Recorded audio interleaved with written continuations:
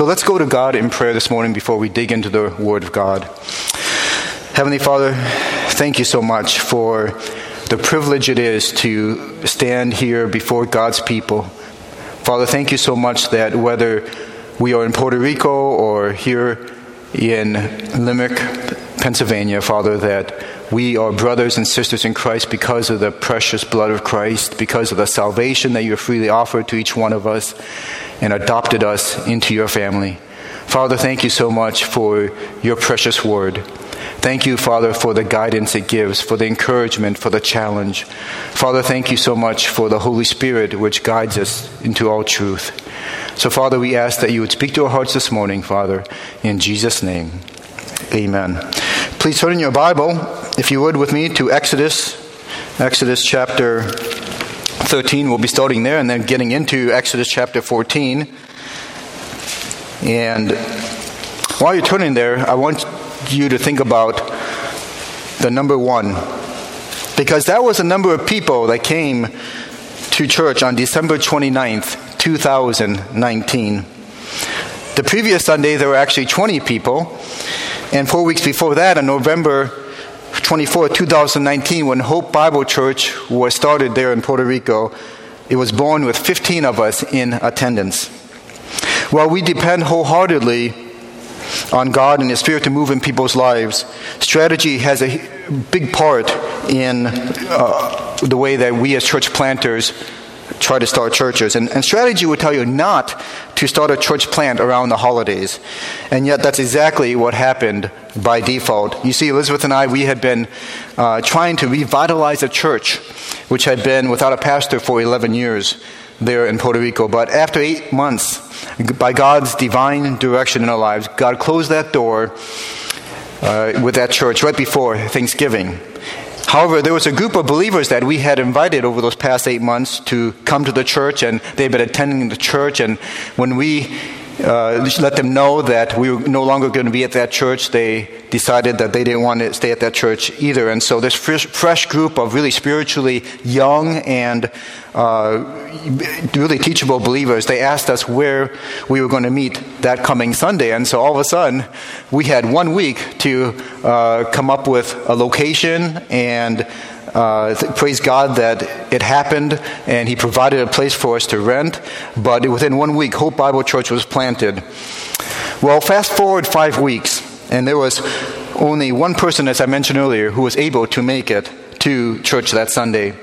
Now, we were kind of used to small groups because when we were there serving in Sweden, we had a small church that met in our home there. And so whether God would ask us to minister and prepare for hundreds of people, or whether it was just to a few people, we would always want to try to be faithful to that. Now, fast forward from when there was just one person who came to Hope Bible Church, and only 14 months later, on March 7th, a few months ago, when we were able to move to our new building and had a dedication service, there was a record 41 people in attendance. Now, the question is, how does that happen? That happens because God is at work in the hearts and lives of His people to save them out of a life of sin and destiny of eternal damnation, to gather a local body of believers who will love Him passionately and each other sacrificially, to give them a mission and a purpose to be His light in surrounding darkness, to move them where He wants them to go. And so that's what we see here happening in our familiar story of the Israelites being led out of Egypt by Moses in Exodus chapters 13 and 14. So the first thing I want us to notice this morning is that God leads us. I want us to first notice God's leading. When God works, it isn't always in a straight line. Exodus chapter 13 verse 17 says, when Pharaoh let the people go, God did not lead them by the way of the land of the Philistines, although that was near. I don't have a map of the Middle East here on the screen or with me here this morning, and what it was like there in Egypt in the days of Moses. So you're just going to have to use your imagination. Now, young people, this is how it was in the days before we had television and smartphones and all those kind of things, right? All right. So my arm here and my hand and my two fingers here is going to represent the Red Sea. All right? And the Red Sea was on the eastern side of Egypt, and the Israelites had left Egypt from the northwest part of the Red Sea, so I'm trying to do this backwards. I'm not very good with this, but I'm trying to do it from your perspective, all right? So here are the Israelites over here. And the most direct route for them to go to the Promised Land when God freed them would have been to go straight across and then veer slightly north, what would have been northeast into the Promised Land of Canaan. Now, most Bible maps will show you that there's a couple of different possible locations for Mount Sinai, but one of them, it would have been, the most likely one, they say, would have been right here in the bottom of the V of the Red Sea Peninsula. And so God, as you understand the story, did not lead the Israelites straight across in the most direct route. Instead, he led them south and then across the Red Sea and then down and then up, and then, you follow their 40 years of wilderness wandering, and that's all over the place until they finally get to the Promised Land. And so what we find here is that God did not lead his people into the most direct, straightest line where he wanted them to end up. He wanted them to take the indirect route, the way that was more difficult, the path that took longer and certainly had more obstacles. In the last half of verse 17, we find out why God led them the way he did. For God said thus, the people change their minds when they see war and return to Egypt. And so God was protecting them for the one thing that he knew that they weren't prepared for, so he could bring them into other kinds of experiences, and not always pleasant or necessarily better experiences. God knew that these experiences that he led them into or allowed into their lives was exactly what they needed to learn more about God's character, and as well as grow in their own character.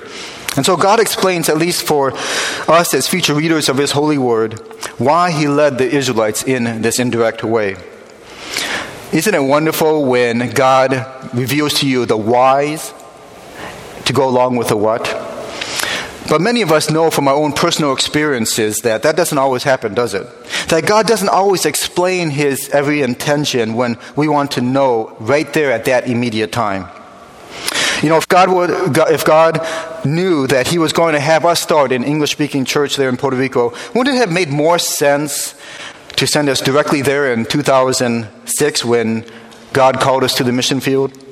Why send us first to Sweden for 10 years, which was completely opposite culture and climate and language and religious values of Puerto Rico? Wouldn't it have made more sense to send us directly to Puerto Rico? And when we did move to Puerto Rico, why did God put us in a Spanish-speaking church when God wanted us to start, obviously, an English-speaking church? But here's the thing about God's leading. When God works, it isn't always in a straight line. There are destination points along the windy road of God's will for us that are designed to protect us and grow us and mature us and shape us more into the image of Jesus Christ. If the Israelites had kept going on that straight path to the Promised Land, they would have missed out on Mount Sinai, where they received God's laws. As the Apostle Paul teaches us in the New Testament books of Galatians and Romans, we know that the law was designed to show sinners the need for a Savior. And so the detours that God allows in our lives, they have great purpose and they have great meaning. We had every intention of eventually starting a Spanish-speaking church. So for the first 3 years when we moved to Puerto Rico, we were working with another missionary couple who helped us to integrate into the new culture there, and they helped us with that. And we were working with our Spanish-speaking church, and we began working with our bilingual Puerto Ricans right away, and many needed to hear the gospel. There were many that needed to be discipled, and so we got involved as a family with all kinds of different ministries, with the deaf ministry, music, preaching, marriage counseling. We even started a young families group that they didn't have at the church there, and my son and I were involved in a basketball outreach ministry that we had. And so then, as many of you are familiar with, along came Hurricane Maria, and our ministry took a detour. And for the next year, we were helping the land and the people recover from that Category 5 hurricane. And the aftermath was incredibly debilitating for the entire island. And we praise God that He had planted our family there for our purpose, to suffer with the Puerto Ricans in the aftermath of the hurricanes. We were 4 months without electricity, while some parts of the island actually went a year and a half without power. And we couldn't call anyone, and so because all the power was out and everything, and all the antennas were down, and so we ended up having to go from house to house to all the church members to make sure that they were okay. And we spent the first few months just clearing out debris and just helping people get out their front doors and all this kind of stuff. And it got really complicated because there was a lack of gasoline on the island, and so it affected chainsaws, cars, generators, and sometimes we'd have to wait up to 10 hours in line just to get to the front of the line to get the gas station to get like 5 gallons of gas. And more often than not, they were out of gas by the time we got there. And so these were the kind of things that we were struggling with, and it was in the midst of endless nights of physical darkness that there came opportunities to penetrate the spiritual darkness with the gospel. Churches and supporters and Christians from the States sent much needed supplies, and so our house and our church was turned basically into like a distribution center.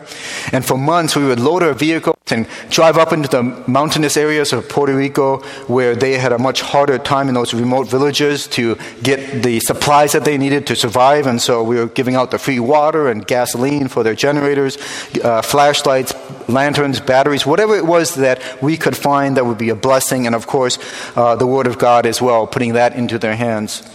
And so God opened up opportunities for us to teach the Bible with flashlights and lanterns, and Puerto Ricans turned from spiritual darkness to spiritual light. And so God gave us so many wonderful opportunities to present the gospel through this, and some people indeed gave their life to Christ as a result. And so we learned from the darkest times in the aftermath of the hurricane that God's light is in every bend of the path that God takes us on. Even though from a distance the curve ahead might look gloomy and dark and not at all where we want to go, there's purpose and meaning for why God allows bends in the road of life. So that's the thing about God's leading. When God works, it isn't always in a straight line. I want you to notice, secondly, God's provision. That when God works, it is often in unexpected ways.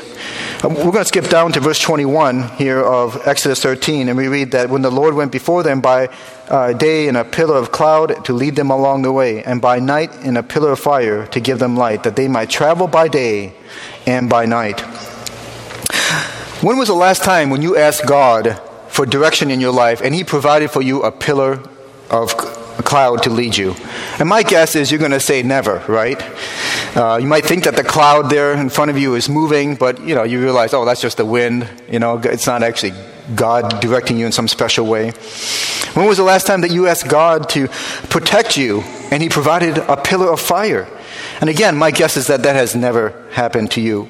And so what happened in this story was very unexpected. It wasn't normal. It wasn't the usual way that God operates. Whether it be using Esther through a beauty contest, or David to kill the giant with a slingshot, or ravens to bring food to her servant Elijah, or even Jesus being born of a virgin, what we find over and over again in the scriptures is that God often works in unexpected ways. And we found that to be true for us when we were starting a new church. Usually church planters, we want to form some sort of nucleus of committed Christians who are zealous for the gospel and the establishment of a new church. And these are the sort of Christians who are usually spiritual leaders, and they might be gifted, and who catch the vision with you for starting a new church. And sometimes that springs up out of a large church that then desire to plant a daughter church. But even as missionaries, our mission board would encourage missionaries really to start a new church if you can with other co-workers, with a team that is ready to start a church. And so when we started Hope Bible Church, it was interesting to see how God worked in unexpected ways.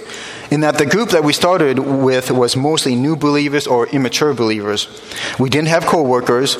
And remember that because this church started in just 1 week, we didn't really have time to recruit the co-workers either. And so for the first year, it was Elizabeth and I pretty much doing everything. And it was a very up and down year, to be honest with you. Of course, it didn't help that the coronavirus kept all the churches in Puerto Rico from meeting for a few months. And it was just after 3 months after the church was born. And so can you imagine having a 3-month-old baby and the doctors tell you that you won't be able to be in the same room with it All right, you're just going to have to take care of it through video and everything. And that was kind of what it was like for us with this church plant. You know, it was born. We had been able to take care of it for 3 months, and all of a sudden we're told, oh, now we're going to go to video and everything. And yet, despite all that, God worked. And we started seeing the visible fruit of God working. And obviously, God had been working for months and even years before that to prepare for this situation. But God was working.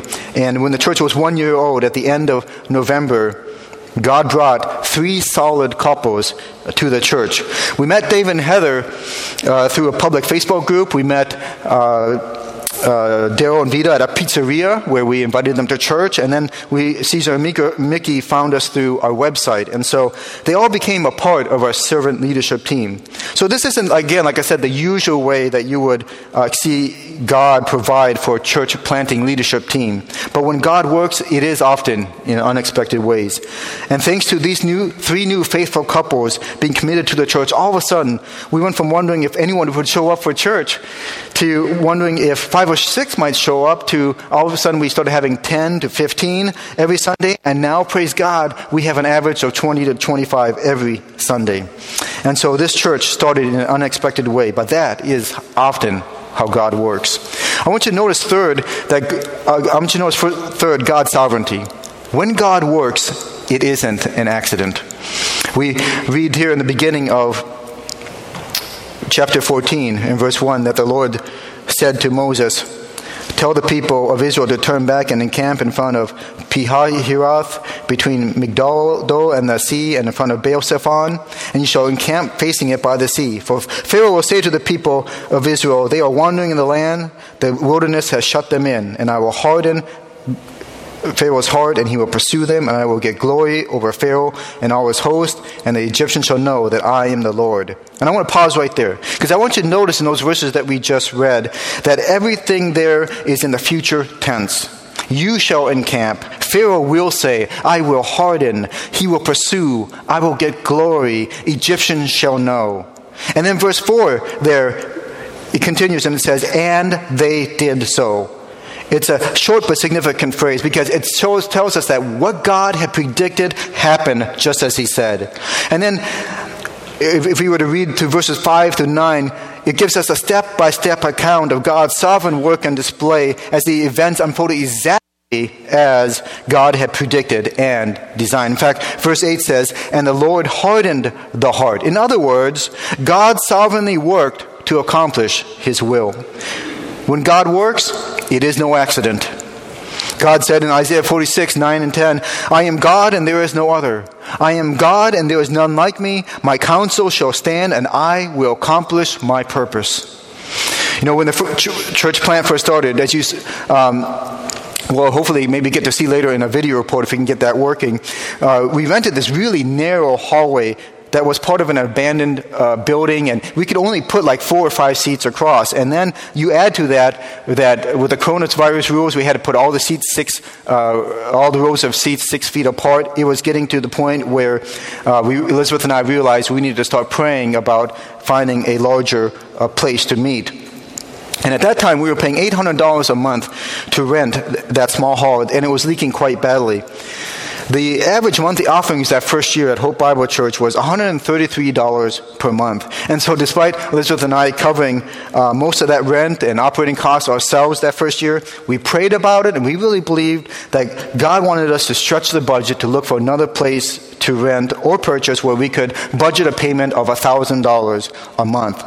But what ended up happening is as we were looking for properties, all we could find was properties that were like $5,000 a month. That was way out of our budget. Or maybe we could even buy properties that were completely just in utter ruin, and they wanted like $500,000 for it. In fact, one of the places that we even looked at had like literally a garden or of weeds just growing out of the tile floor and everything.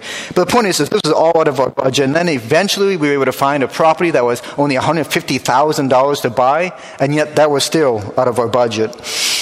And then there was a realtor that said that the property that we were able to find there, that one that was $150,000, that was already under contract to be sold. And so God worked sovereignly in that situation so that the owner of the property, who really is the CEO of like just many corporations and everything, and so he's got a lot of layers and people that messages have to get through to get to him. He calls me out of the blue like just a week later and says, I don't know how I got your message, but it came to me and I hear that you're interested in buying the property. And so of course we know that was God's sovereignty.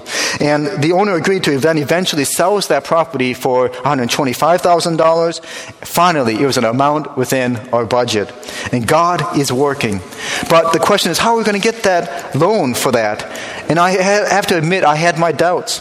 But God sovereignly had it so that right before this was all happening, through a mutual Christian friend I met online, there was a missionary with Youth for Christ who lives on the other side of Puerto Rico that I met.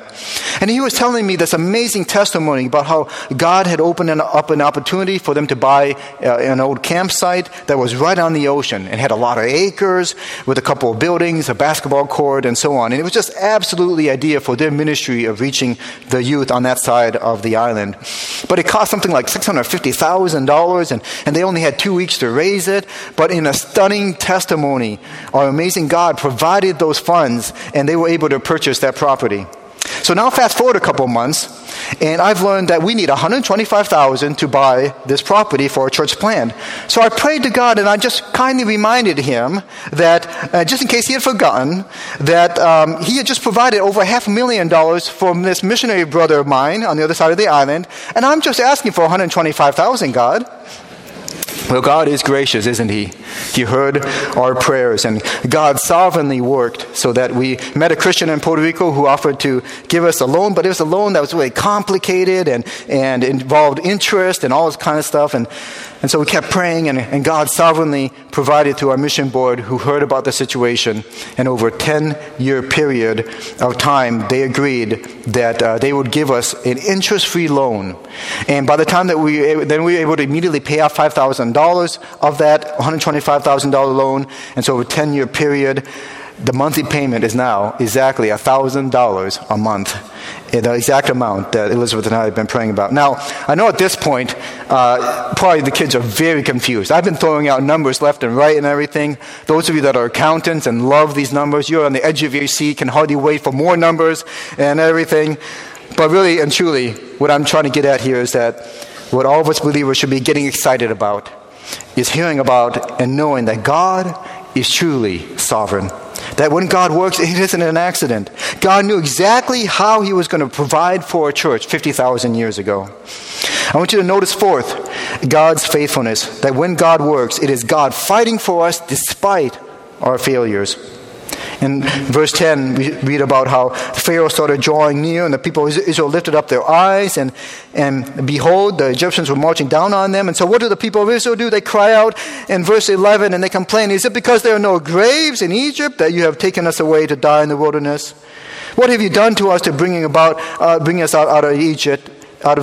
Is not this what we said to you, verse 12, in Egypt? Leave us alone that we may serve the Egyptians, for it would have been better for us to serve the Egyptians than to die in the wilderness. Wow. You talk about a whiny, complaining attitude. And verses 11 and 12 is really the first of many times, as you are familiar with the story, that they're going to be whining and complaining all throughout the wilderness. And they're more concerned about their comfort than their relationship with God. The Israelites failed. They're frustrated, they're frightened, they're focused on their challenging circumstances rather than on the faithfulness of God. They completely fail God despite God's faithfulness. And yet, I want you to notice something, that our gracious, ever-loving God still responds in verse 14, I will fight for you, the Lord will fight for you, and you have only to be silent. If I was God in that situation, I would have said, fine, go back to being slaves. Go back to your miserable lives and see if I've answered one of your prayers again. It's a good thing I'm not God, huh? I don't have much patience. I'm not as likely to be faithful to someone who's faithless. I'm not going to choose to fight for someone who can only see the cup half empty. But thankfully, I'm not God. God is the faithful God who saw and understood their weaknesses and fear and doubt and said, I'm going to fight for you. I'm going to fight for the helpless. I will fight for them even when they fail me. I wonder this morning, have you ever seen God's faithfulness even when you failed God? I know that I have many, many, many times, because there's been many times in my life when I failed God. I've been selfish or unfaithful in the way I manage my time, or guilty of wrong priorities, or I judged someone too quickly, or I could go on all morning just describing the many times I failed God. But God, in His mercy, keeps fighting for me. He keeps working even though I don't deserve to see God's blessings. One of the ways that I have failed God in the past year was with jealousy, worry, a lack of trust, not loving a brother in Christ with agape love. I faced a situation in this past year where I felt that a brother in Puerto Rico had wronged me. I was concerned about how his decisions might affect our ministry. And I wrestled with these deep emotions of betrayal and anger and anxiety and pride and an unforgiving heart. And it finally came down to realizing two things. That one, I wasn't trusting God completely. That I wanted to trust God when I felt that somehow I could control the circumstances. And secondly, I realized that I wasn't loving my brother with true agape love, completely selfless and sacrificial love. And yet, despite my failures, God so faithfully and graciously kept fighting for us, as we saw blessing after blessing, even during that time of me wrestling with my emotions and attitudes. Now, of course, this doesn't mean that we should purposely fail God in order to prove God's faithfulness. Please don't do that. But God does see the genuineness of our struggles, doesn't He? And God will fight for us. Nothing can separate us from the love of God. Now, notice fifth also, God's glory. When God works, it is always about Him and for Him. In verse 15, we read, the Lord said to Moses, "Why do you cry to me? Tell the people of Israel to go forward. Lift up your staff and stretch out your hand over the sea and divide it, that the people of Israel may go through the sea on dry ground. And I will harden the hearts of the Egyptians, so that they shall go in after them, and I will get the glory over Pharaoh and all his host, his chariots and his horsemen. And the Egyptians shall know that I am the Lord when I have gotten glory over Pharaoh, his chariots, and his horsemen." And so we notice in verses 17 and 18 that it doesn't say that Moses will get the glory, or that the Israelites will get the glory, or even the mighty wind and the waves that crushed the Egyptian army will get the glory. No, it is only God who gets the glory.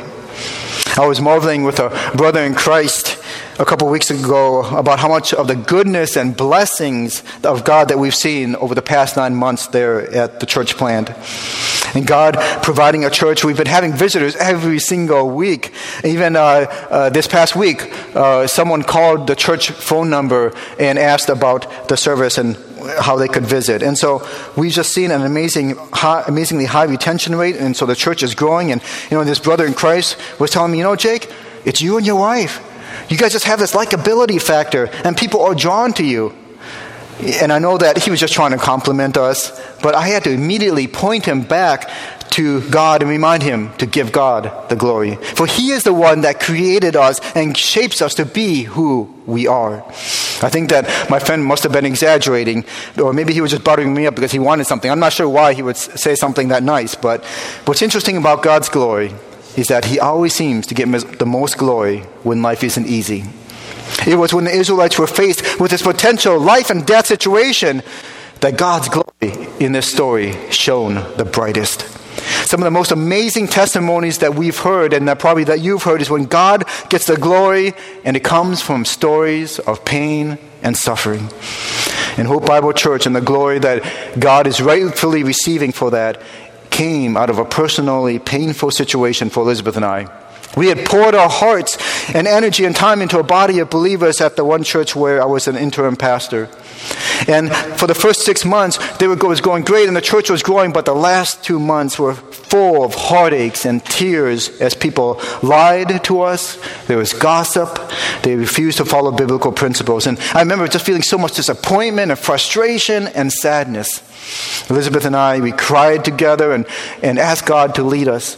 And out of that pain was birthed a much healthier church that desires to point all the glory to God. One of the ways that Elizabeth and I are currently trying to seek to glorify God is through the suffering that Elizabeth experiences due to Parkinson's disease. When we learned about our diagnosis in the spring of 2019, it really changed our life in many ways. In one sense, it was, of course, relief finally knowing what this pain was that she was experiencing and why she was having the symptoms that she was having. But on the other hand, learning that this would just be something she'd have to deal with for the rest of her life, and also that it would become progressively worse, was really sad for us.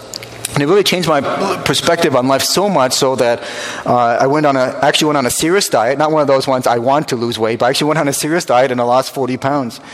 We realized that this could affect how long I might be able to stay in the ministry. We realized that our life is going to become more difficult with each passing year. And this wasn't the way the plan was supposed to work. After we got married, you might remember that we immediately had our children, Hannah, Mariah, and Jedediah. But we adapted and had the attitude that, well, even though we became parents right away, it's okay, because then when they finally leave the house, we become empty nesters, we'll finally be able to go on all these adventures together that we were able to do as a young couple. And so that was the plan. And yet, we know that now because of her Parkinson's, it's put an end to all those plans, and she's exhausted from her daily battle, so much so that we have to measure her energy and time. And there are times when she has to stay home when I'm out with people, and that has been very hard for both of us because we love to serve God together all these years. But God's grace is sufficient. And we just hope and pray that God will receive even more glory because of this situation, because life, even when there's suffering, is always about Him and for Him. So when God works, whether it be through suffering or success, let's give God the glory. I want you to notice next God's protection. That when God works, it is God between us and the army. In verse 19, we read that the angel of the Lord who was going before the host of Israel moved and went behind them. And the pillar of cloud moved from before them and stood behind them, coming between the host of Egypt and the host of Israel. And there was a cloud in the darkness, and it lit up the night without one coming near the other all night. So the Israelites, of course, had no chance against the Egyptian army with all their chariots and powerful weapons. But here's the thing about the situation. The Egyptian army also stood no chance against Almighty God, who moves between them and their prey. And they know it because otherwise, if it was just a simple cloud, they could have just gone right through it and recaptured the Israelites. But this was no ordinary cloud. In fact, in Psalm 105, verse 39, it indicates that this cloud was so large that it covered the entire camp of the Israelites. But it wasn't the size that deterred the Egyptian army. It was who was in it and where he was positioned. God was protecting the Israelites by being between them and the Egyptian army. And brothers and sisters in Christ, we face an enemy called Satan. He's like a roaring lion seeking whom he can devour. And the devil wants to see us spiritually fail. And he will do all that he can to attack us and make that happen. And even in the midst of seeing God work in tremendous ways these past number of months, we've seen the enemy trying to discourage us. Probably one of the most visible ways, and some of you have already come up to me and asked me, how is the church roof doing? And I can tell you, it's worse than ever before, all right? And so it has been very discouraging. And one of the things that I've learned very quickly is that I am not a general contractor, all right? And somehow all the big decisions have fallen to me, and I ended up hiring the wrong guy, and he said he made all these promises, and he said he was going to do all these things, and here we are 4 months later, still doing patchwork, and it was getting worse than ever before. And so finally we had to let him go, and we hired another company, and they are trying to do it right this time, and they completely ripped off all the old material. So our concrete roof with all its cracks and everything is completely exposed. There's actually holes this size where the roof is just literally pouring through it and everything. And so Elizabeth and I have been praying fervently all week, saying, God, please don't let it rain this week, especially on Sunday morning, because we're not going to be there to empty all the buckets and mop the floors and everything like that. But this has been a kind of a source of we just felt like Satan kind of trying to discourage us and attack, even in the midst of this glorious way that God is working. And then we were wondering, what was I going to do for when I was going to be gone these next 3 Sundays? And God just worked and stood between us and the enemy, and he brought along a couple from Louisiana who does these online Bible studies, and they had heard about us coming to the United States for 3 Sundays, and so they said, we're going to fly to Puerto Rico just for that, and those 3 Sundays, so that we can cover for you and everything. And so that was, again, God just stand between us and the devil's attacks and everything. And so we just praise God for how when He just protects us from the fiery darts of the devil. Because when God works, He stands between us and the enemy. And then I want you to notice lastly, God's salvation. Because when God works, it is God rescuing us when we recognize our helplessness. Going back to verse 13, there in chapter 14, we read this, that when Moses said to the people, fear not, stand firm, and see the salvation of the Lord, which He will work for you today. And then when we go down to verse 21, we read there from 21 to the end of the chapter, the incredible ways, the details of how God indeed delivered salvation to the people of Israel. In fact, down in verse 30, it says that, thus the Lord saved Israel that day from the hand of the Egyptians. And then it goes on to describe how the Israelites saw the Egyptians dead on the seashore, and Israel saw the great power that the Lord used against the Egyptians. So the people feared the Lord, and they believed in the Lord and in His servant Moses. And so here were the Egyptians in a helpless situation. They were surrounded by mountains on either side of them, and the uncrossable sea in front of them, and of course the overpowering enemy behind them. They had nowhere to turn but up, and they were forced to look up to God for His salvation. And you know what? That's exactly where God wants each one of us to be at in the moment of our salvation. In the state of complete spiritual helplessness, realizing that we cannot save ourselves. We are certainly in awe of God's saving power over these many years that God has allowed us to serve Him on the foreign mission field. Whether it be in Sweden, where we had the privilege of seeing several people come to Christ, and now here in Puerto Rico, we've had just recently the privilege, just a couple months ago, of seeing an 11-year-old girl named Lainey come to Christ there in our church. And a few years ago, we saw our next-door neighbor get saved right after the hurricane.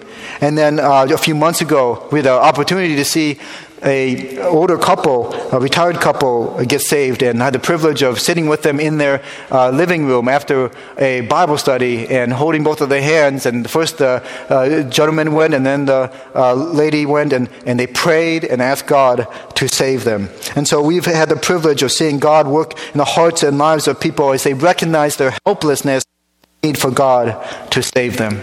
And I wonder this morning, have you ever been in that kind of complete helpless spiritual situation? You turn to the right, and there's a mountain of self-righteousness that you can't climb over no matter how moral you try to be. You turn to the left, and there is a mountain of religious deeds that you have performed to somehow earn favor with God, and you keep trying to climb that mountain, but that mountain just seems to get higher and higher. You look in front of you, and there's a sea of unforgiven sin and a tremendous burden of guilt that would cause you to drown. You look behind you, and there's an army of excuses and procrastination and fear that has frozen you into a state and condition of indecisiveness. And so I hope that today, if you've never looked up and seen the salvation of God in your personal life, that today is the day that it will be said of you that the Lord saved you. And brothers and sisters in Christ, I hope that you have seen in this story of Exodus and in our testimonies of God's work in this new church plant there in Puerto Rico, I hope that you have seen God's leading. When God works, it isn't always in a straight line. Second, God's provision, that when God works, it is often in unexpected ways. Third, God's sovereignty, that when God works, it isn't an accident. Fourth, God's faithfulness, that when God works, it is God fighting for us despite our failures. Fifth, God's glory, that when God works, it is always about Him and for Him. Sixth, God's protection, that when God works, it is God standing between us and the enemy. And seventh, God's salvation, that when God works, it is God rescuing us when we recognize our helplessness. Father in heaven, thank you for your leading, for your sovereignty, for your provisions, for your faithfulness, your protection, your salvation. Thank you that, Father, all of this is for your glory. thank you for your constant work in our lives and even in our hearts this morning. In Jesus' name we pray. Amen.